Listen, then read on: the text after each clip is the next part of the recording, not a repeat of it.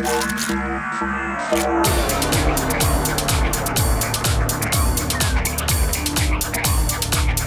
sequence initiated.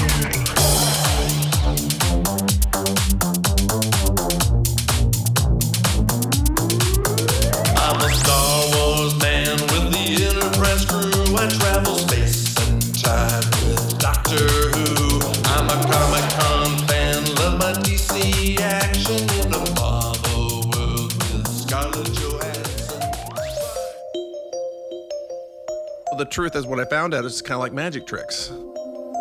Well, the reason it is like magic trick is because there are things that you can do that are very simple that have a great response for yourself individually and for others. And then there are other things that are super hard that take a lot more dexterity and an effort, but doesn't always get any greater response.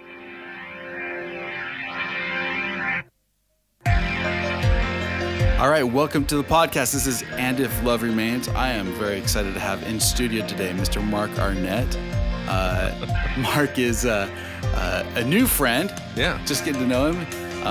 From this morning. From this morning, Yeah. That's right. Yeah, that's great. It is fun. And we are a little bit that I know about Mark. I know that he's an attorney by trade, but he's like... Well, you just lost most of your audience. I know, right there. Boom, shakalaka. But he's a very creative guy, I'll tell you. He's got I believe, an award-winning documentary that he did on his father. That's true. That's true. So maybe at some point, maybe not today, but at some point, I'd love to talk about that. Yeah. He's also a musician. Yeah. He is also the co-host of a very popular podcast, Story Babble. Yep. With my friend Brian Nissen. Oh, right on. And that's been a fun thing to listen to as well, is take a listen to thanks, Story Mike. Babble. And I know he's been part of a lot of live productions, a lot of live shows. Anything else that I need to add to that? No, you pretty much summed it up. A little bit more about my background, though. Yeah. Maybe I grew up here in Mesa, Arizona, and I, when at an early age, took up magic.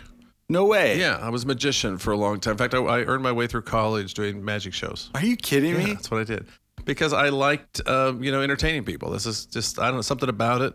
I really enjoyed it. But I approached magic the same way I do music. And that is, if a trick was really hard and there was an easier trick that got the same response, right, I would do the one that was easy. You see what I'm saying? So, that's right. yeah. So why would I spend the extra time and effort to learn something hard when easy would work just as well? Yeah, no, that's beautiful. That's a good philosophy of life, I think. Well, I don't know if it's a good philosophy of life. I mean, I listened to your podcast last week. Was the second part of Dr. Elias, yeah. And I'm telling you, I don't hang with that guy. He is way, way different than I am. He's far more into music than I could ever be. Although I am a doctor because I did go to law school. That's true. And lawyers didn't used to be doctors. They used to not get doctorate degrees. They used to get what's called a master's in law, an LLM or something like that. And but then they got tired of taking depositions of doctors and having those doctors make them call them doctor. Refer them to doctor. Yeah. So they became doctors themselves. And so now when you become a lawyer, you get a doctorate degree, but you don't make anybody except another doctor in a deposition call you doctor. That's pretty much the only time you do it. That's fantastic. Yeah, so I did magic for quite a while, and then I also did some acting in high school and some other things, and just kind of enjoyed being in front of people. And the whole creative process is, I tell people I have an addiction to creativity. Because there's something about creating something that just makes me come alive. Yeah. I don't know about you, Mike. I'm assuming it's the same for you because I'm here in your studio and I'm looking around going, yep, he's got all the signs of a creative addiction. It's hard, isn't it? It is hard. It is hard because it is a never-ending process. And you have to love that process of creation, but you also have to know how to finish. And that's, I think, where I, along with a lot of creative people, struggle with is, how do you know when something's done? How do you know when you just got to let it go? Let Yeah. it go. Exactly. No, that is the biggest problem that every creative person faces, largely because it is impossible for anyone who is very creative to finish everything. Right. You just can't. It can't be done. Your mind can work faster than your body can. Oh, for sure. Yeah, so there's just no way of getting everything done. But you do need to do get a few things done occasionally, or you'll start to get very depressed. Well, that's where I think the craft helps you, because it does, knowing a craft, knowing how a structure is supposed to set up can help you put limits on where beginnings and endings are, Yeah, and can exactly. help you through that process. And it's funny, we were talking earlier, and you mentioned, talking about my friend Elias, and that guy is on a different level. I did a master class with him, and I remember we spent probably 40 minutes on one note. It was just one of the most amazing experiences for me, because he was teaching me how I should hear, how I should play, and how I should respect how the context of the music and how it's played, and it was a lot of fun. But I say that to say that when we were talking, you mentioned how you're a hack musician. Exactly. And Totally. But the truth is, like, I think we're all kind of hacks. Like, what's a life hack? What is a hack? It's something being able to take the resources that you have and making the absolute most of it. Well, you're making it sound good. That's It good, is Mike. good. I'm glad you put a positive spin on that, because, it's difficult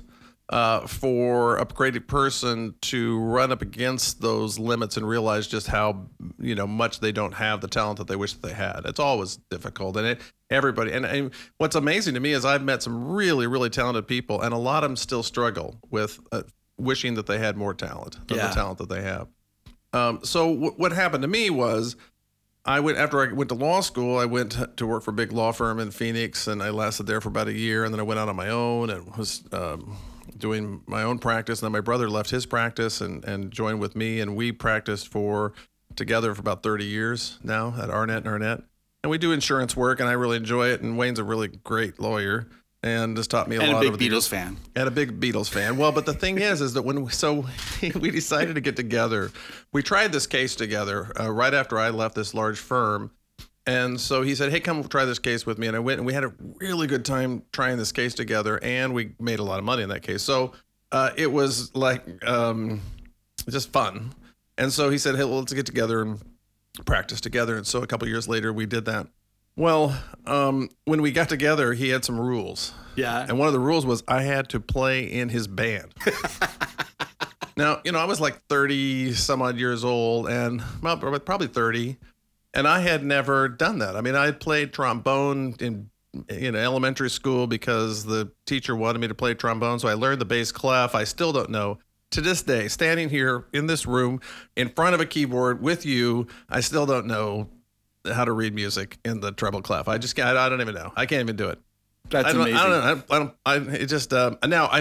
When I say I don't know how to read music, of course I know how to read music. I mean, I understand the theory and the concepts, and I could, if given enough time and a pencil and paper, I could figure out, okay, which note is on the to be able keyboard. to sit there and read it like a book, to be able to sit there and extrapolate it on the fly, if you will. Yeah, I actually see the notes and then play them. I cannot do that. That is not in my skill set. But my brother said, hey, you don't have to worry about it. Just get yourself a keyboard and you can play keyboards in our band. And I said, okay. And he taught me a little bit, a way to fake my way through. And so I have become a keyboard player who fakes his way through being a musician. And I've done this for 30 years now. And I actually started another band with some other friends of mine who are still playing together. And I play keyboards in a band. And, it's surprising to me because I have no credentials for that, nor background. But, the truth is what I found out is kind of like magic tricks. That is right? funny. That's beautiful. Tell me why you say that. Well, the reason it is like magic trick is because there are things that you can do that are very simple that have a great response for yourself individually and for others. And then there are other things that are super hard that take a lot more dexterity and an effort, but doesn't always get any greater response. Does that make sense from the crowd? It's Sure. like if you're going to play, like we had our band played cover songs of, classic rock, and they're 3-chord songs. Yeah. You learn the 3 chords and you just, You go. You go. 3 chords in a dream, baby. Exactly. Exactly. Well, and so what I learned was that when I started playing, there was keyboards out there that you could transpose. And so what I did is I learned all of my licks in the key of C. That's it. I don't know anything. Everything I play is in the key of C, and then I just turn the dial on the keyboard to make it so whatever else it brilliant. is. Because I'm not going to spend, I don't have the time Right. to spend to learn the blues scale in every key. I'm just not, not going to happen for me. And then once you learn it in one key, it just seems if I can turn a knob and get all the other keys, why would I learn it in the other keys? Right. I'm not going to do that. That is brilliant. That really is, because I think a lot of people. So I do teach piano, and I'll have a lot of my students' parents say, "I wish I could play the piano. I wish I didn't quit. I wish that name favorite instrument that I haven't played Right. or that I quit and gave up on. Wish I never did that." And what I love about what you're saying is that these ideas, like you can play and you can sound the way you want to sound. You can play the music you want to play, and with the technology, it allows you the freedom to do exactly what you want to do, which is play tunes that you know and love. Absolutely. And so, I'm a person who thinks they can do anything, by the Yeah. way. I think they teach that in law school, to be honest with you. I think there's a class in that. Lawyers and doctors have that same thing. I think. Yeah, I know. It's Overconfidence 101, I think, was one of the classes that they teach. I Mandatory. got high marks in arrogance as well. You start to, when you learn certain things, you think you can learn anything. And so I got a bunch of books on it, and I read some stuff, and I did what I could, and then I just started playing. That's the best way to do it. Yeah, and playing will teach you a lot. Well, and there's nothing like playing with other people too. That'll teach you more than a lot will, because you have to stay in time. You have to stay Right. with them. You have to learn how to listen to other people. You learn how to arrange music. All that, you're like doing it Right. quick. Here we go. And since I'd never had a piano lesson per se from anyone, and this was before YouTube, which you can do now and get on and get all kinds of lessons from people, I just kind of had to pick it up. And as you said, you kind of learn by doing. But there are a couple of things that my brother taught me. Okay, first of all, my brother plays bass, and so he did not want me in the band to play with my left hand. Get out of my range. Get out of my range. Get out of it. Don't be playing anything down there. Yeah. So I have my left hand, just, when it goes to gigs, it rides the volume fader a little bit. That's what my left hand does. Okay. It doesn't do much at all in this whole thing. And so my right hand and that makes it easier too, by the way. Yeah. This whole right hand, left hand thing, I don't know, it's difficult. Well, especially if you're right-handed. Well, that's true. But the problem that I see in classically training people to play the piano and paying their real dues to be able to read music and play is that they miss out on a lot of what I would call play. Mm-hmm. They're not playing, they're mimicking, right? And they're trying to play back what somebody else probably played, in the Right. sense that they were goofing off and they came up with something and thought this was good and wrote it down, and now other people are trying to do exactly that. Right. And it just seems weird to me because there's so much in music that it's just goofing off, if that makes sense. No, it does make sense, there is a reason why we say we play music. We don't work music. We play it. Right. You have to work at it sometimes, but it's about the joy of the experience. Now, it may seem like I am bad mouthing people who actually work on this. That's not true. I mean, I have a lot of respect for people who really know their craft, and I kind of wish I had that, but I'm not willing to put forth the effort to get that. It's that concept. So I'm just since I'm not willing to do it, I don't resent it or think it's a waste of their time. It's just that I got other things I want to do too. Right. It's not your gig. It's not your Right. take. It's not what you want to do. And I think that's the key. And I think you're right about a lot of people. The reason why they quit, the reason why is because they didn't. And I hear this a lot. They didn't like the scales. They didn't like to learn. They didn't get to play the music that they wanted to play. They were learning Right. Mozart or learning Bach, Right. and didn't appreciate it, which Right. is fine. Whatever floats your boat.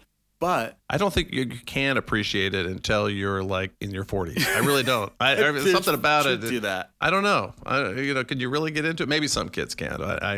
I couldn't. I think it's like if you like what you're good at. Well, that's probably true. But I've learned to appreciate classical music a lot more as I've gotten older. Right. As younger, it was just that. It's funny. This is just noise, which is funny because that's what our parents said about our music, right? It just seemed like noise. Just that classical stuff all sounded the same, right? And that's what our parents said about our music. It just all sounds the same. It's right on. Yeah. That's well, and what I love what you've done is not only have you been able to play in a band, been able to play the music that you love, but you've also gone out and you've created your own music. You've written your own music. You have a CD. It's called Sugar Cubes. Yeah. How can people get this if they want this Well, CD? I don't know. If they want that CD, they're probably going to have to come see me because I've got a bunch of them. But if they want to get it's on Apple Music and all the Spotify and all the players that are out there that sell music. It's out there. We live in a great world where you can create a song in your house, put it up on CD Baby, and they will put it out to all the services. They'll collect the royalty monies and send it to you. And it's just it's a whole new. The barrier to entry is so easy now compared to what it used to be. Oh, for sure. Yeah, for sure. And that is. I mean, the equipment. I mean, even in my studio here, we could do probably 98% of what we're doing here with an iPhone, and maybe a nicer microphone. Right. That's about all you need, and you could do almost everything that I'm doing here in my studio. Yeah. And that's a wonderful thing for creative people. For with a computer and a nice microphone and a few other little goodies, you can have a $500,000 studio of 20 years ago. Oh, for sure. Yeah. It's amazing. Yeah. Yeah. So I took a listen to your CD. It was actually, I enjoyed it quite a bit. I say that like I was surprised. I didn't mean it that way. But I did enjoy it. It's very eclectic. It is eclectic. There's a lot of different stuff going on. So I can tell it's something that maybe came from different times when you were writing music. What was the process of writing these songs? So what happened is that I got interested in recording through, you're playing the band and they go, we need a recording for the band. It's very hard to record a band because you need a multi-track player that will record everybody at once to get that live feel. And we did some of that and I tried to learn it. And then what I learned is that that's just as hard as playing an instrument. Recording is it's every much of an art. Yeah. As anything else, and lots of things I didn't know, and so I started getting interested in it. And I got Logic Pro for the Mac, and the thing that's great about Logic Pro for the Mac is that I bought it 15 years ago or whatever, and they keep coming out with updates. They came out with one here last month, and everybody else you own software for, they want either a subscription or they want you to pay for every upgrade, and Apple just keeps giving and giving and giving with that program. Oh, that's fantastic. And it's free every single time. So you're going along and all of a sudden it's, hey, surprise, here's another, thing that would have cost $150 that's now yours for free. Right. And so Logic does an incredible amount of things. And so what happens is I think most musicians do what I do, and that is you get an idea for a song or an idea and you start writing it down, and then you come up with these little snippets. Mm-hmm. So your computer is full of like little snippets I made, especially guitar players. I know they have all these little riffs. They come up with a little riff and they put it in their computer and they play it and then they loop it around and they say, okay, that sounds really good. I want to make a song out of that. But they never take it to the next level because it just these snippets. Right. They can't. You know what I'm talking about, I Mike? do. No, absolutely. You take a lot of times you take these loops, right, and then you use these loops to either add another loop on top of it, you like layer it, right, or you expand upon it. Maybe take a 4-beat loop and turn it into a 8-beat or 16-beat loop. Right, and then you fall in love with it because you say, hey, this is really great, and then all of a sudden you can't make a song out of it because it's only 8 bars. Right, and you can't loop those 8 bars forever, and so some songs can. Some songs do. That's true. But so what happens is it just sits there in your computer. But some songs I'm able to, and I still have them. I just want you to know that I've got a lot of those in my computer too. Okay. Yeah. So it's not like I finish everything, but there came a point in time when just doodling around here and there on different things, I said to myself, I could finish an album. Yeah. And then once I decided to do that, then it became a goal, and it took me probably a year and a half to actually finish it. But I just said, okay, I'm going to devote my whole summer mostly when I started this to see if I can't actually finish an album. So I turned my sights from creating music to finishing the music, and then I was able to get it done. I was pretty proud I actually got it done. Oh yeah. Because finishing is hard. It's the hardest part Yeah. for sure. Yeah. Yeah, it's the hardest thing of anything, and we talked about that already. But because once you're done, especially when you're doing an album, you're not quite done. You have to learn how to master. You have Right. to learn how to, all of the finishing of the finishing. Oh, yeah. So I finished the album, and I would master it myself because I'm cheap. And because this, you can get other people to master for it. I actually sent one out for mastering, and I didn't like it as good as one that I had mastered. So I said, well, forget that. I'm not going to master anymore.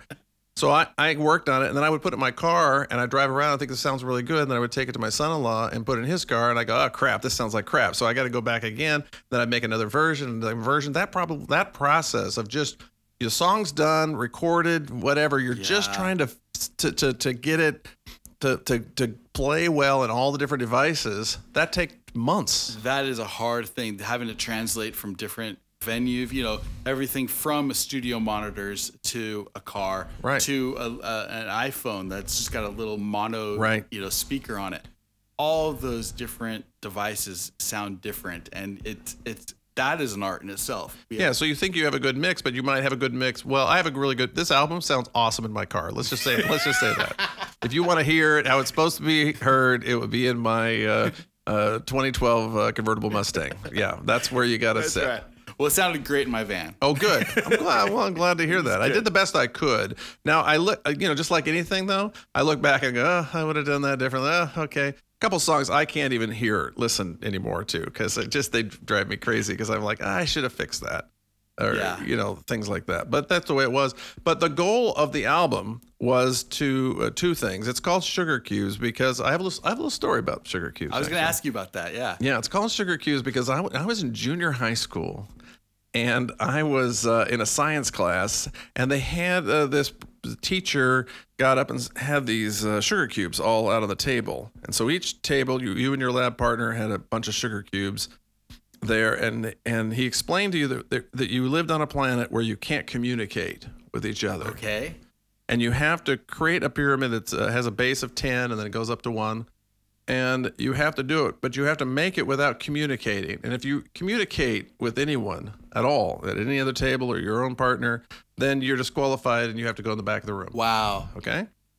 So what happens is you start this process, and so we're going, right? We're not going to communicate. We're just going to make it happen, that me and my lab partner, and we're going through this whole thing, and she's getting it ready. And all of a sudden, pretty soon, it's very clear that we do not have enough sugar cubes to make this happen. Right. So, now what you're supposed to have learned was you're supposed to pick up your sugar cubes and go to somebody else's table and start helping them. Right? But because I was thinking about going to law school, that did not occur to me. So what I did is I went over to somebody else's table and started taking their sugar cubes. Okay, just taking them. Which is probably more like real human nature. I guess so. And so I started taking them, and I remember this guy was in a football team, a big guy, and he goes, "Hey!" And then all of a sudden, boom, he was out. Teacher took him to the back room after I stole his cubes. And then after I did that, a bunch of other people joined my table, and our team won. Okay? And then I learned, to my chagrin, that I was supposed to have been helpful. That was the wrong lesson. I got the whole wrong lesson out of it.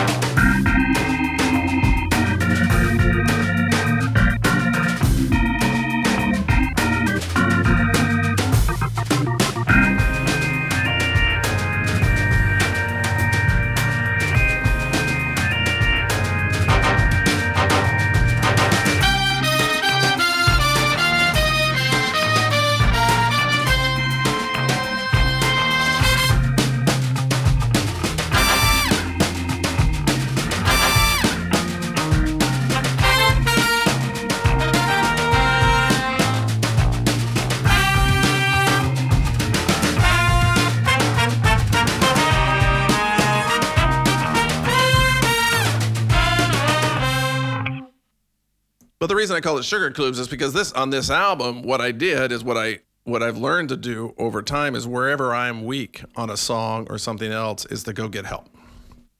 Steal from someone else, I guess, maybe is another way to think about it. So I had members of my band of both bands come and play on the album, and certain parts that I needed. I needed a drum part or whatever, so a guy come over and play the drums. And a friend of mine, Tim Durkin, who plays guitar, and he plays the guitar. And then I found some singers that didn't play in my band that I really like. Emma Nissen is one of my favorite all-time singers, and she sounds beautiful. She does sound great, doesn't she? She's got an incredible voice, and so she came over, and so it was kind of a collaborative effort at that point. And then if I You're like Santana. I guess so. Well, and if a song here's my rule: if a song got really good, then I would find someone else to sing it because I don't really like my voice. So I would get someone, I'd say, "Oh, this is a good song. I'll look for someone else." But if the song isn't quite making it, I'll just sing it myself. That's kind of I don't know why, but you learn to collaborate. There was a couple times I even went out on Fiverr. I don't know if you know that. Sure. Yeah. And got somebody to play. So you just send them the file and then say, I need a bass part that kind of like this, and they send it back. And oh, that's great. There's a song called "Free Yourself," and I wanted a real shredding guitar, and I didn't know anybody could play this, and so I sent it off to them, and they sent me all this great stuff back, for like $40.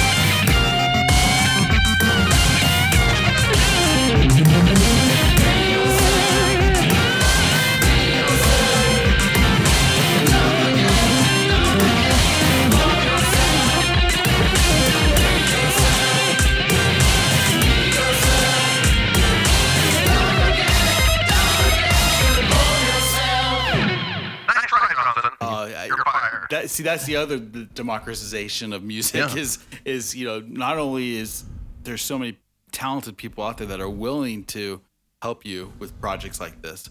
That adds to this whole. There was an idea that I've talked about before about the amateur composer and how that's a really unique phenomenon because the amateur composer doesn't need to make a living from his music. Right. And so they can do things that are just wild and out there. And sometimes that pushes music into a new direction. Yeah.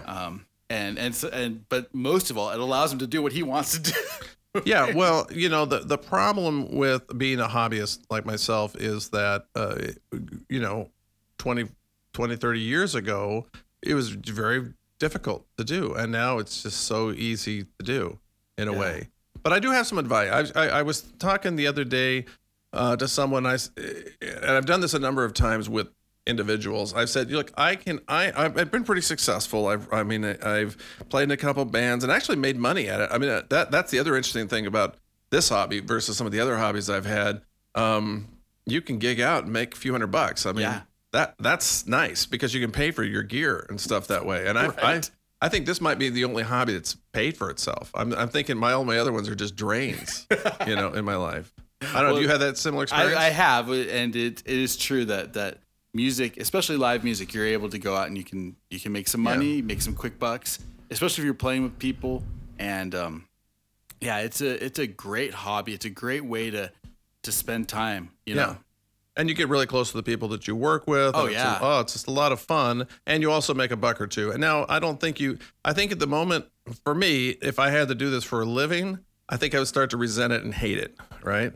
But if you're just going out every month or two and you make a little few bucks and that helps you buy some new equipment and kind of keeps you going in the process, it's fun. It's a fun thing to do. I did want to ask you real quick about this one song cracked me up, and I'm not sure what it's even about. Okay. This Froggy Went A-Courting. Oh, yeah. Tell me about that. Yeah, so Froggy Went A-Courting, my grandfather, on his 85th birthday, I think it was Christmas time, my sister had gotten a little cassette player and took it over to his house, and then she was too shy to talk on it, so she got my brother Wayne, and he interviewed him, and then he sang Froggy Went A-Courting. Okay, he sings this song, and so I've had it for years. I made it, pressed it to a CD, gave it to all my friends to have just the recording, the actual recording from my sister, and it's kind of a treasure in our family because he, long since passed away. I was 12 years old, I think, when he passed away. I didn't know him that well, and but I've learned a lot about him since, which has been great. And so we had this recording, and then one day, I was goofing off, as I do sometime in the studio. And I thought, I could repitch this because now we have repitching software, right? We're going to remix this thing. We could remix this down. I could do a remix of Froggy Went A-Courting. And so I thought, okay, I'll do this. And so I just started goofing off. And it just started coming together. And I thought, man, I've actually put this to a beat, which, it wasn't recorded to any kind of beat. Yeah. And so I started with the actual recording so it gives some context for it. And then I just went to town. We're here talking to you at your house on Christmas Day of 1970. Grandpa, how old are you getting to be now? Same age it was a while ago when I told you. 85. We understand that you were a great musician in your younger days and a fine, fine singer. I wasn't much of a musician, you understand. But I was and am yet a great singer. Okay. So I'll sing what I can remember of Froggy Went A-Courting, just to get rid of you guys.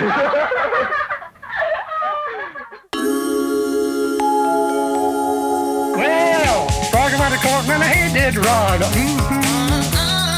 Froggy Went A-Courting, he did ride the sword and his pistol by his side. Well, he rode to Miss Mouse's den. He rode Miss Mouse's den. Says Miss Mouse, are you with him?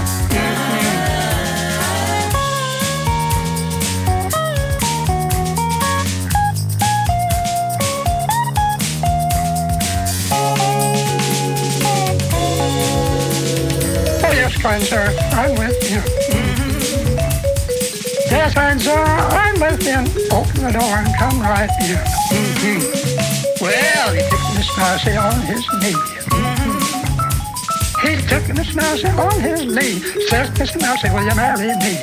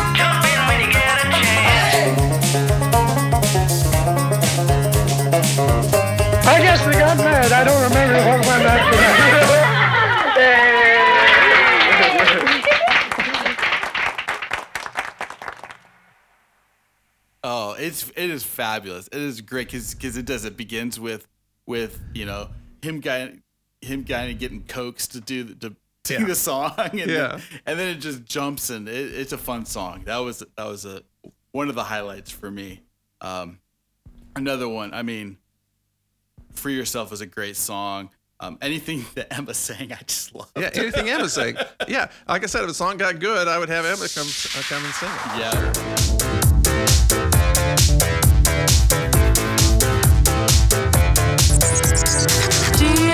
DJ, keep my head spinning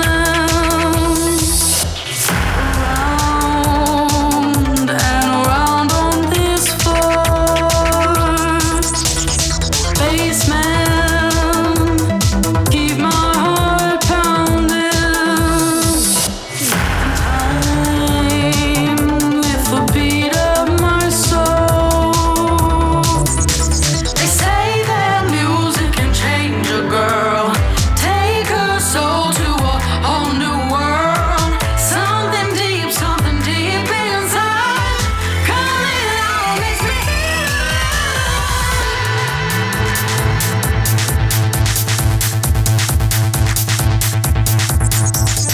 groove girl, beat me a rhythm. Move my body with yours. X-Men, pick me a story of pain and sorrow and joy. They say that music can change a girl, take her soul to a whole new world. Something deep inside, coming out makes me feel alive. DJ, keep my head spinning round and around on this floor. Bassman, keep my heart pounding. In time with the beat of my soul.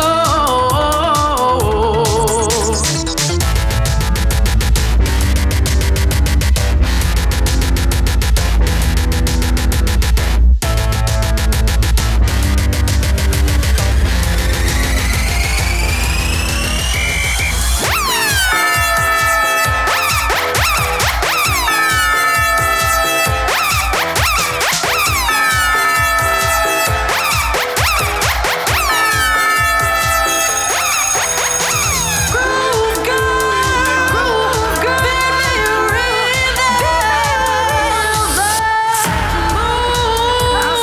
my body with yours. X-Men, pick me a story. And a sorrow and joy. They say that music can change a girl, take her soul to a whole new world. Something deep inside, coming out makes me feel alive.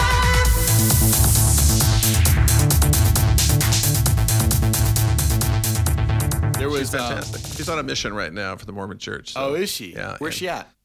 Sweden. Oh, fantastic. Yeah. She's actually a Swedish citizen. Her mom was Swedish and she got dual citizenship.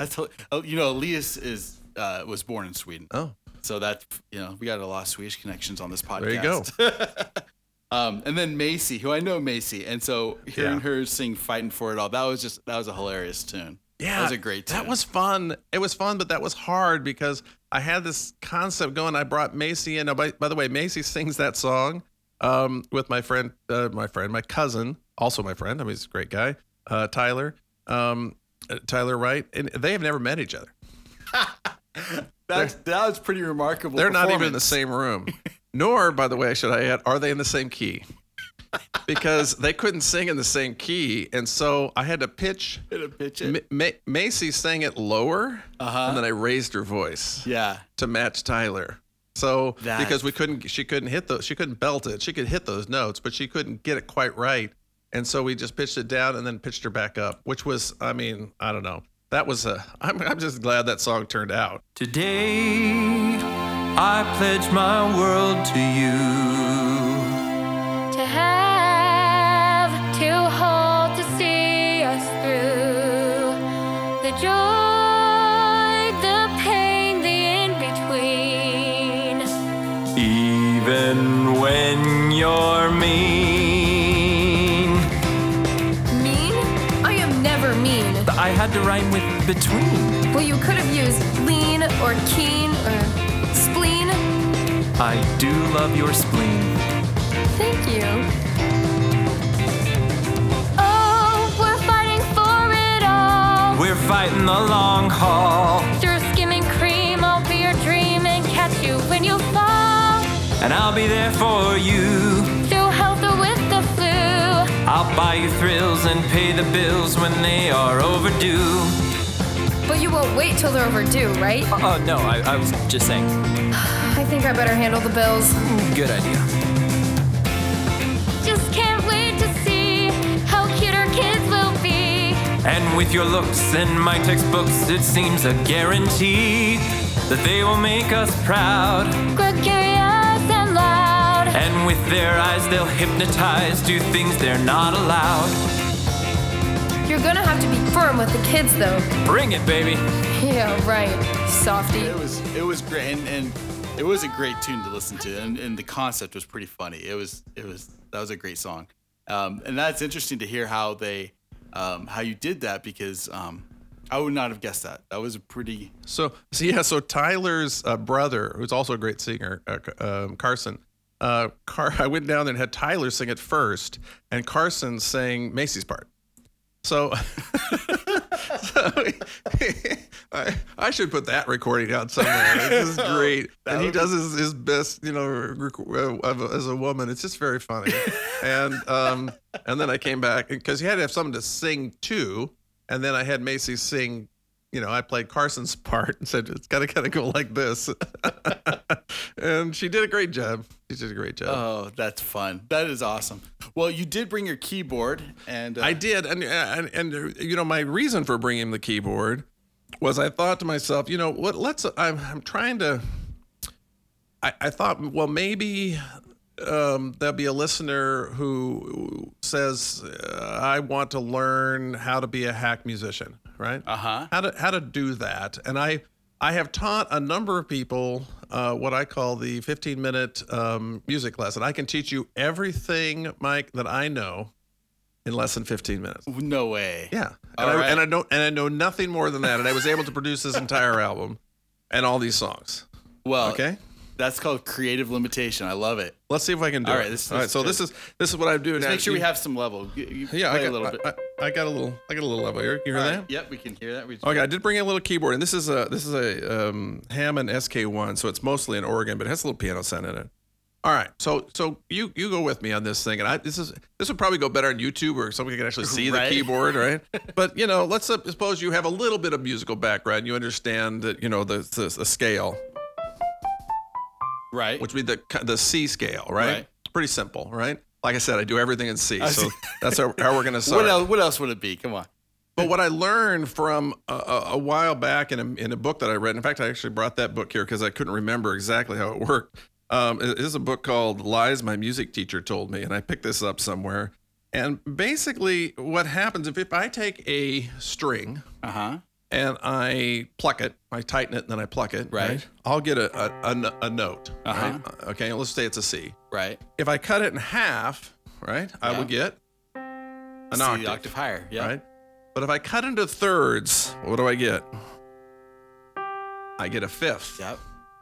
I get a fifth, so I go half, fifth, and then from a fifth, I'm back into fourths, which is basically another octave. Right. And from there, if I cut it into fifths, I get the third. Right. And then from the third on up, that's why I brought the book. I can't remember what happens after that. Oh, I lost a. I think it's just in the headphones. Oh, just in the headphones? Yeah. Okay. I have it in the left ear. You too. Let's just make sure I'm getting both. Okay, it's good? Yeah, so we're sorry. Okay. So after that, I had to bring my book because I cheated after that, and I don't even remember what they were, but I saw them in this book last night when I was getting ready. So this is the bonus section here. If you had to go all the way to the bonus section to get the good stuff. I know. Well, and this is the writer. bonus section of my 15 minutes. So when you go up from there, then you get. Oh, I should have put a piece of paper in here. Hold on, I'm gonna have to cut this. It's okay. We're gonna have to cut some stuff anyway. Okay, good. Okay, here we go. So after the C and the G, and then back to the C, and then to the G again, you end up with some other notes. You get a B flat in there, right?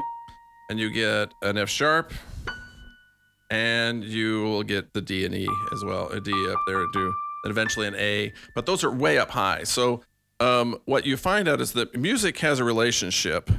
And it's not just convention. It's not like, oh, we've just been doing this for years. This is the way it goes. That this note, C, and the fifth share something that's not just something we've learned to like.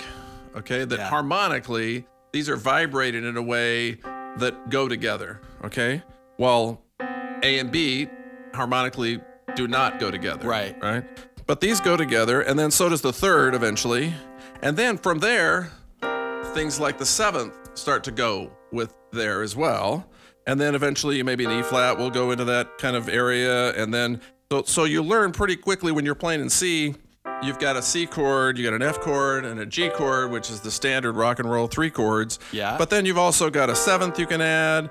You could also add, like I said, the E flat and maybe even the B flat or the A minor. Okay. So these become then the tools that you work with pretty much on every song. And if you download the classic rock song that you're going to play, you're going to find mostly the 1, 4, and 5, and you're going to find some of these other chords occasionally in there as well. But I guess the thing I wanted to say is they're related by vibration. Right. Does that make sense? It does make sense. And I've heard a theory similar to that where the reason why things sound dissonant versus consonant. Right. You know, the difference between hearing that major fifth sound, or the perfect fifth sound versus like that second sound where you have the C against the D sharp. Right. Is because the ratio between those strings, as you say, are so. They're what's the word? They're not. It's a mathematical term. They don't go into each other easily. Right. You know, the ratios are strange. They don't have the same factor. You can't factor them together like you can. Yeah. Right. And so the closer they are, the harder it is to get them to play together. Well, and like what you said, it's the point isn't like that C against the D sharp in the real world. Those overtones are like 3 octaves higher. Right. Exactly. They would be up here like. And actually, those go together a lot more. Or these notes go together a lot more the farther the way apart they are from each other because they become an overtone of this. Yeah, exactly. And by the way, that's a great insight. I hadn't thought of it exactly that way. But why does it sound better further away is because of that very fact. Yeah. So that's the first thing that I tell people is you have to understand that music is based on vibrations and that you're working with those vibrations. So the next thing I tell them is if you take a standard scale. Okay, and then we add that 3 and the 5 chord to it, the E and the G in this case, and we make a triad, which is very simple. I mean, it's got to be elementary as it gets for music. Right. If we take that and we go up the scale, what we find is there's only 3 chords that are major.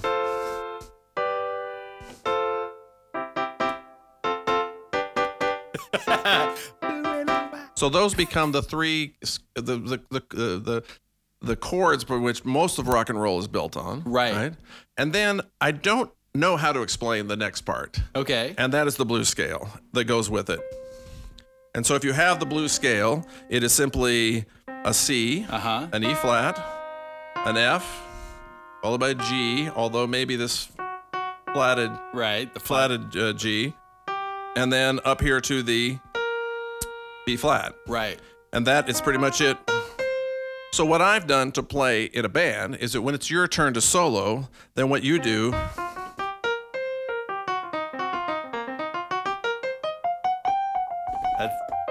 So what you do is it's just the same scale, and as long as you only hit those notes,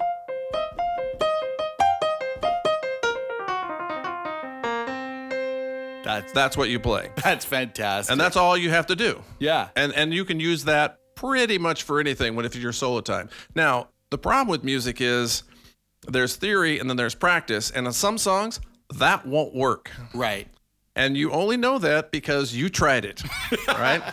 And it didn't work when you tried it. And oh, have we tried it. But generally, it's the first thing you try. And when that doesn't work, you try to go to the relative minor. Uh-huh. Because the relative minor would be the same white keys and starting with A. Right. So and some songs are that way. And so then you have to try to play the blues scale in a different key, basically, to try to do it. And if that doesn't work, then you're going to have to try something else and keep searching around for whatever might work with whatever it is you're playing. Right. Usually you're safe if you play the notes in the chord, but not right. But not always. Not always.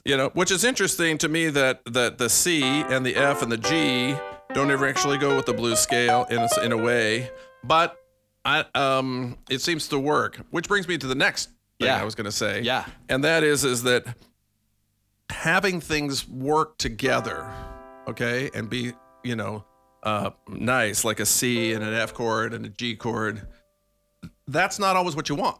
Right. Right? Sometimes you want to play the pull against the other one, right?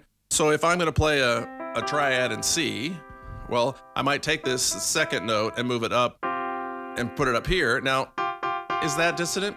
Kinda, not as dissonant as this. Right. Okay, but it's there. But it wants to pull me into there. Right. So what you learn is that as you're playing these songs and you're playing in a rock band, that you can add stuff appropriately. Yep. Or give those a try, or add that seventh and add it up there. Or, just do.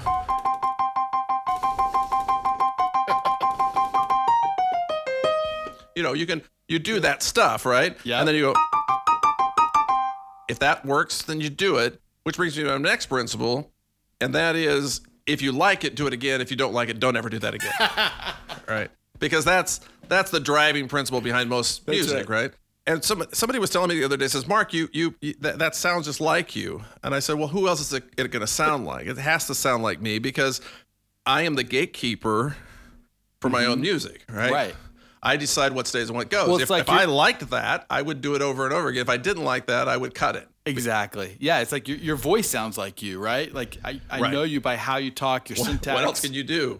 I know that's all you have. I don't have a choice to be somebody else. That isn't allowed. And all I can do is judge whether I liked something or not like that. Now, this is the problem with young musicians, is because they begin to like everything that they do, and that they haven't really developed a lot of taste. So it's hard when you go to play it for somebody else, because then they're going to say, it really wasn't that great, right? Yeah. Which requires you to listen to a lot of music, try things out, and mature in your music a little bit. Right. Which is always that other interesting thing, and that is, you have to be excited enough to stay in the game, but you also have to be open enough to realize that you're not that great. Right. That humility is like it's a dance, right? It is. Because as soon as you feel like, oh, I suck, you quit. Right.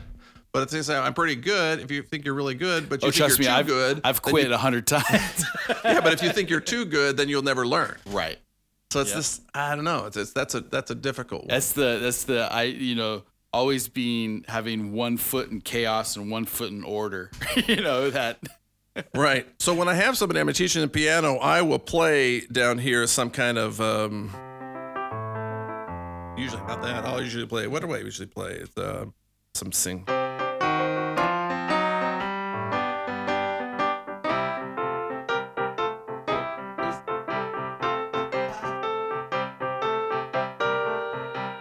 So I'll play that and then have them play over the top.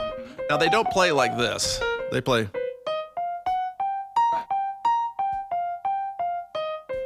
But that's fine. That's your starting out, right? But trust me, if you every day, and by the way, playing this like this, whole lot more fun than going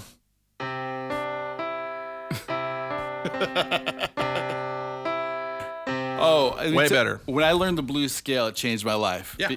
It really did and I remember where I was playing, and I trained classically. That's how I learned. I was in a music shop with a buddy of mine, and another friend of mine showed up, and he's like, "Hey, do you know the blues scale?" And I'm like, "No." And he goes, "Okay, here it is." And he taught me the blues scale in C. He said, "Okay, it's a triangle, 2 triangles with a stick in the middle." Yeah, pretty much. I was like, "Okay, yeah, I got it." All right. And so he's playing this. I'm like, "Dude, I sound like a rock star." Yeah, exactly. And what I tell people is now you know how those people who are totally strung out on drugs were able to create great music. Right. Yeah, they knew the 3 chords and the blues scale. That's what they knew. And they knew, you're right. No, that's exactly right. And again, it's that creative limitation, you know? Yeah. When you know that works, then you can slowly expand that out, slowly add, okay, what if I added the major 7th or something, you know? Exactly, or the flat 3rd. Yeah, Yep. and then you can go where you're adding the 4th chord into what is basically the root of the Right, the 4/4 kind of thing. So you're pulling off. You're doing things that are that are dancing around the core, if that makes sense. And then again, if you like it, you stick with it. If you don't like it, then you try something else. That's the old jazz joke, you know. If you play something wrong, just play it again, and they'll think you did it on purpose. I've done that. You're in there, you play something wrong, come back at it, nail on that thing until people think, wow, that guy's really good. That's right. I've actually. That was a very creative lick there. Exactly. All right, I got one other thing to teach you. Yeah. And that is a tritone. Oh yeah. Okay. Yeah. So a tritone is halfway between the chord, is that chord, and it's not the most pleasing sound in the world. And as you go down, all the those are to in my mind generally to be avoided. Okay. Right. So what you want to do, there are 2 things I've learned from the tritone. Is just, if you're playing a certain kind of music, stay away from them because they are separate from each other. And mostly, if I take song across the chords just at random, right, I can come up with, it's pretty pleasing if you space them out. But if you space them out across the tritone, it gets a little weird. Yeah. Okay. So, and that's the one to be avoided, unless you want to go the other way, and then not avoid it, which would be my companion class on jazz. So jazz to me, all right. Oh yeah. Jazz to me, and I could be wrong on this, but jazz is basically all about the tritone. Because if I take a tritone, where am I? Let's find my tritone here. If this is my tritone, okay? That doesn't sound very good. What note doesn't go with that? What note does not go with that? Yeah. What note could I add that doesn't go with that? Nothing I add makes it worse. Right. So if I have a tritone in my music in playing jazz, there isn't a note up here in the right hand. It's all going to sound better. It's all going to sound great. Yeah. Or better. It's going to make it sound better. So I learned these chords for jazz. Okay, you start with this one. There's no tritone in it. But I can play anything up here.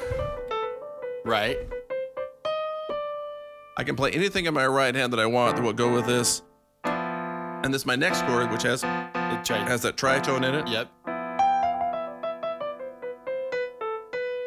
I can play anything. Yeah. Anything in jazz. Because anything will go with that note. Yeah. And as long as and then I have this be my next chord, and then off to the last chord, also have tritone with a little resolve in it. And I have a song called "Tickling the Plastic" on this. I listened. Yeah, I heard that. That was and pretty basically good. it came because somebody taught me that very good. And I said, "Real? So what you're telling me is that for certain types of jazz piano, I can literally play anything I want, that's super free.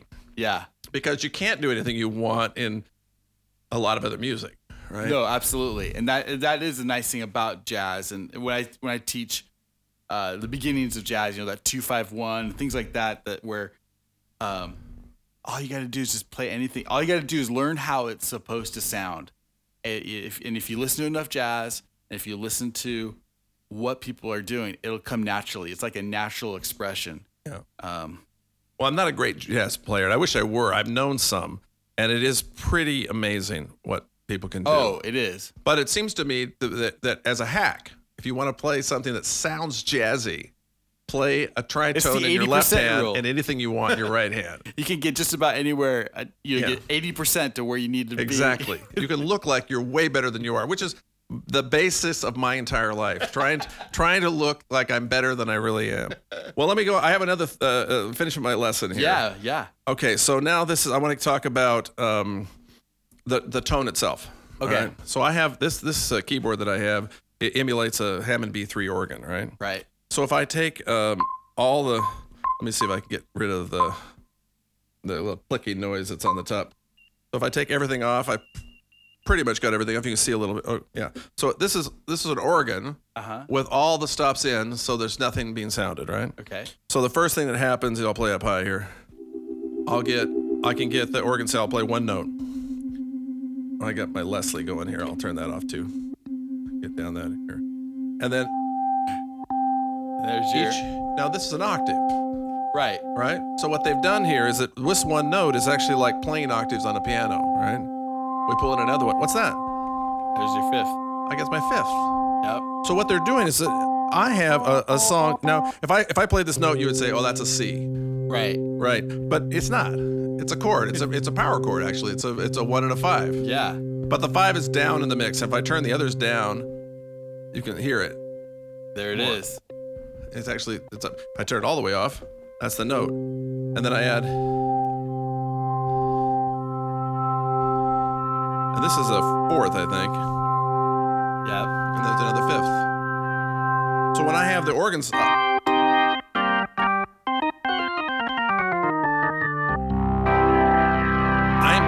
I'm not playing a single notes. Go Deep Purple. There are a lot of notes in there. Right. And it's not just my one note. And the reason you have to know that is because you're trying to get all these things to play together, right? Yeah. And so you have to kind of know, well, is my tone full of overtones? Is it really a chord? And if it is really a chord, then it can be a little more sparse than otherwise. Yeah. And then the other thing you want to do is try to leave room. Just like I don't play with my right and my left hand, I don't play any bass notes. That's for the bass player. You got to leave room for everything, and you got to leave room in your space. And you can't be playing in this range. Oops, get my thing. You can't be playing in this range while somebody's singing. Right. You can play in this range, or you can be down here. You can be playing right down here while they're singing because their voice is going to be up in the other range. Where if you're right in that heart of that voice. Yeah. And so the next thing you have to learn to make music is the spectrum of, high sounds and low sounds. A lot of people get in their car and they just crank the bass and treble up on in their car right. and say, well, that sounds really good because I like a lot of bass and treble. Huh? You know what I'm talking about? I do. Yeah. But those things mean something, and you got to try to, if you want to spread out and this is probably the hardest thing, and the thing I'm not sure I did as well on my album that I wish I had, is spreading those things out and getting everybody at space. Because I like to throw a lot of stuff in. Yeah. If that makes sense. It does make sense. And I like to do that too. And it's hard to learn. And also, especially when you're doing a mix, for example, and you have this beautiful organ sound. Yeah. And you're like, I love that sound. And then you realize, like, in the mix, you've got to thin it out. And you're just like, I don't want to thin it out. I love how that sounds, but you realize it's got to come down in order for other things that are more important to come through. Yeah. Yeah, that's it. Well, and guess what? You now know everything I know about music. Like, that's it. Well, again, there's one thing to know it, and there's another thing to do it. Yeah, but doing it is so much fun. It is fun. That's the thing that I look at people who study classical piano and try to play it back, and I'm sure there's some joy in that, but there's so much more instant gratification in just playing and developing, what you love to do. And again, whatever music you make is going to be different than the music that I made. Right. Which brings me to a question. Yeah. I listened to a song that you just recorded and put out on there. Yeah.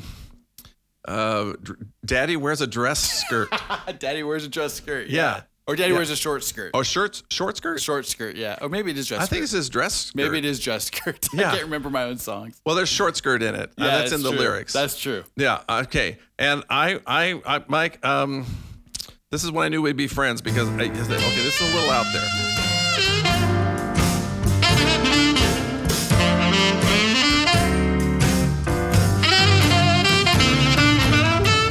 Daddy wears a dress skirt. She likes to see himself on TV. Can't you see? Daddy wears a short dress skirt. She likes to hear himself on the stream. Daddy's so silly, she thinks only he can make a scene.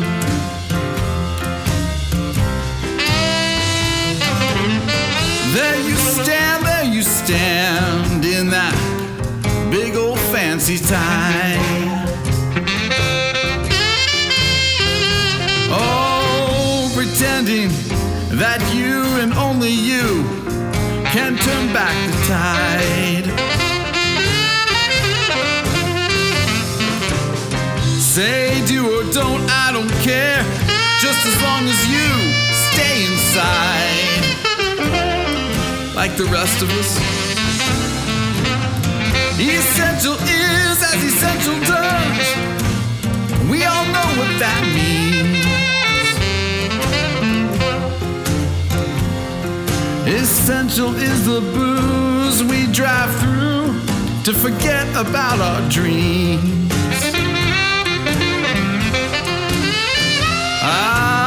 But don't you be praying in that parking lot. Yes, Daddy will find you for those sorts of things. 'Cause Daddy wears a dress skirt. She likes to see himself on TV. You know Daddy wears a short dress skirt. She likes to hear himself on that stream.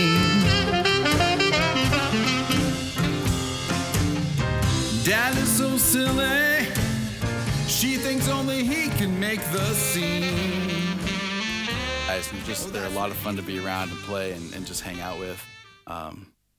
Good times. Yeah, it's just so much fun. It's just so much fun to do, and get yourself out of yourself too. I mean, you got to get you get out of the house, you go, you meet your friends, you go do something, you set up, you high five each other. I don't know if you can do that anymore. Can we high five each other? Probably not. Fist bump or elbow bump or something. But no, it's fantastic. It's fantastic. It's good. Now tell me about your bands. So you played with your brother. I played with my brother, and they're all. It's kind of a geriatric band now. My brother's turned 71 here, and when he turned 70, we kind of retired and we rented a hall and did a big last concert and I suspect it's going to be a lot of last concerts. I suspect that pretty soon they're all going to want to get together and do another last concert. But it's just fun. It's just fun. I played with my brother, and then his mission companion that he had, Dave Phillips, and then my cousin, Jeff Arnett, who also teaches music here in town. And and then our drummer, who used to be this, it was the young guy in the band, and now he's an old man. And it's just so interesting. Speaking of old man, I'm standing here not being able to remember his name. Isn't that embarrassing? Is that happening to you yet? I think I just did it. And this is a guy that I know and love really well. Yeah. It's going to come to me as soon as I stop thinking about it. Yeah, that's.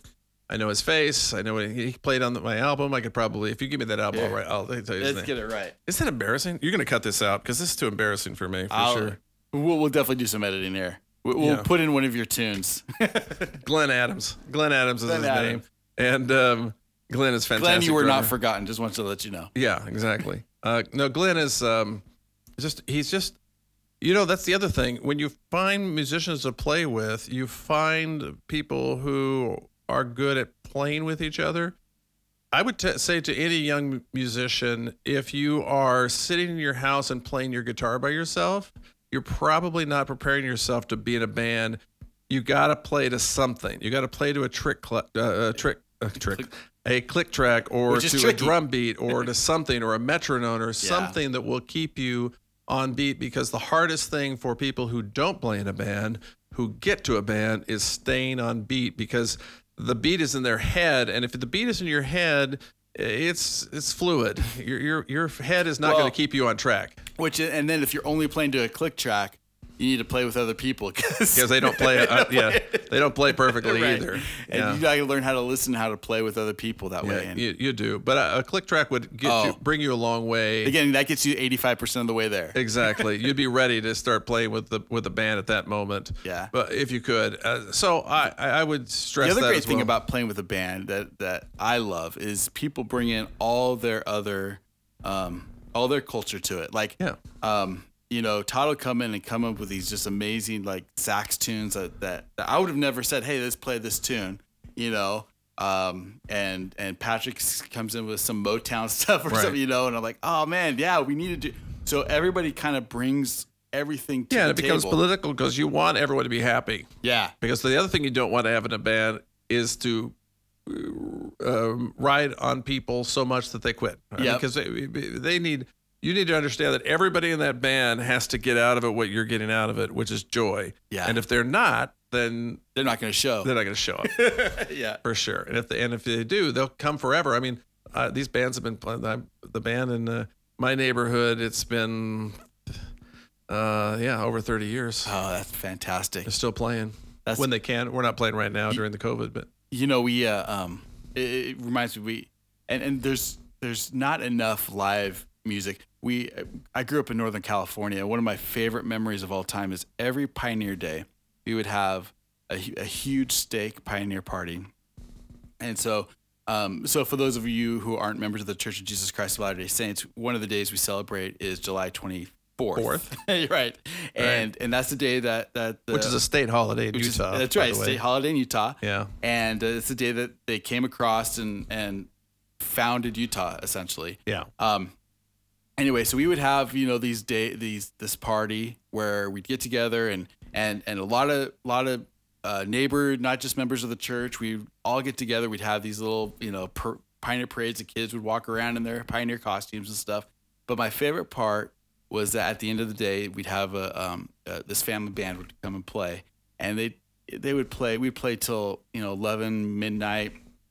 Which is late for a Latter-day Saint, right? Yeah, for sure. For sure. It was all outside, and we would just have a big dance party. So you'd have these 80-year-old grandmothers dancing with these 7-year-old kids, and just it was a party playing all this great music, and I miss a lot of that. We need more of that, I think. Yeah. No. I think that music has been. I've had a lot of hobbies over the years. And I'll get into something like I didn't take a physics class in college or high school, so I bought a physics book and I spent a couple months studying physics, and it was fun, and I put it away. And then I took up music at one point, and I have not been able to put it away. I think Ray Charles once said, "Just when you think you've licked it, it will beat you." I think this is a quote from him. I may be misquoting him, but I remember just it's a great quote. So it's pretty good because it So seems right like on. that's right. When you think you've got it down, you realize you don't really have it. It's elusive. You can spend your entire life on it, as many people have. Yep. But my message is, you don't actually have to spend all your life on it to get a tremendous amount out of it if you want to. Now, if you're going to play the guitar, it's a little harder because to actually strum a chord and make it sound decent takes a little dexterity and it takes a little while to get there. But I'm telling you, that's just one finger. My 7-year-old can do that. Well, my 7-year-old grandchild. By the way, I am an old man. But I'm just saying that if you, you're not. It's harder on some instruments than others. Certainly, violin is one of those that you better start early and get after it and put in all your time or whatever else is. But if you want to hack your way through, a keyboard, some good software, a nice microphone, and you can make all kinds of music that pleases you. All kinds of fun sounds. That is for sure, and that is a great message because it is. Whether you're stuck inside and because of what's going on in COVID, it's something that you can get a lot of joy out of, and I would encourage. Take these lessons that we've learned from Dr. Arnett today. Professor That's Arnett. And yeah, put him to use. I mean, it is simple. It's as simple and as complicated as you want to make it. Yeah, it's true. That's good. You know? Well put. So, well, check here. I think. Is there anything else you want to add? No, I think it's a good way to end it. Man, Mark, I do want to just thank you for being on the show. It has been a blast. I've had a blast with you, and let's do it again. Let's do it. And when we do, let's jam together. Let's get some other people together, and let's just have a little jam session. 'Cause that's always fun too. I'm all for that. That would be and fun. We'll record that. Yeah, that's great. That'd be fun. All right. Well, this is And If Love Remains. Thanks for taking a listen. Check out Mark's podcast, Story Babble. At storybabble.com if you want to go there. There we go. Storybabble.com. You can probably email him to get his album Sugar Cubes. When did this come out? A year ago last summer. Okay. I think so. Or 2 years. I guess it's been 2 years now. Man, now it seems like it's old news now suddenly. Whatever. I pressed it to CD and my son-in-law said, "Wow, CD. Did you want me to fax you a request to get that?" I'm like, "Okay, all right. I know, but in my mind, I was a kid. I wanted to make a CD, and now I made a CD, right? Well, but now you you can need to download make a it digitally. I actually thought about that. You can do that, and they'll make a run for a few $100, and I am that vain that I might actually press it to vinyl just for fun. I think that would be, it's back in style. I know. You'd probably sell a few of those. Oh, I don't know. I have a stack in my den, but that's awesome. Hey, thanks for having me on. Oh, Mike. no problem. Oh, and then also I did want to mention your documentary. How can people find that? Go to markarnettfilms.com and you can watch it for free. It's see, now we're opening a whole new can of worms. Similar to music, I said I want to make a documentary film about my father, but I wanted to make it my own way, and I ended up taking 14 years of my life to make that. And I finally got it out. And then I went around to a bunch of festivals, won a bunch of awards and that's stuff. Great. That was in 2008, and that was one of the things I couldn't finish. I kept trying to finish it, couldn't finish it. My dad passed away, and I finished it in 8 days. Yeah. And showed it at his funeral. Oh, wow. So that's what that movie's all about. And man. It's pretty funny. It's hard for me to watch it because, again, it's a process. You start not knowing what you're going to do. Just sort of a little bit like this podcast. I mean, you're not very far into your podcast. No, it's brand new for me. So when we started our podcast, it's you just dive in. Right. And then over time, you'll figure out what it is. The theme will rise, and you'll say, you know what, this is what I'm best at. This is what's good. And just like music, you play, the things you like, you keep, the things you don't like, you throw them out. There you go. We've come full circle. There's the philosophy. I love it. Thank you, Mark, and thanks for your encouragement. I appreciate it. Thanks for being on the show. Let's do it again. Love it. Thanks so much. Take care.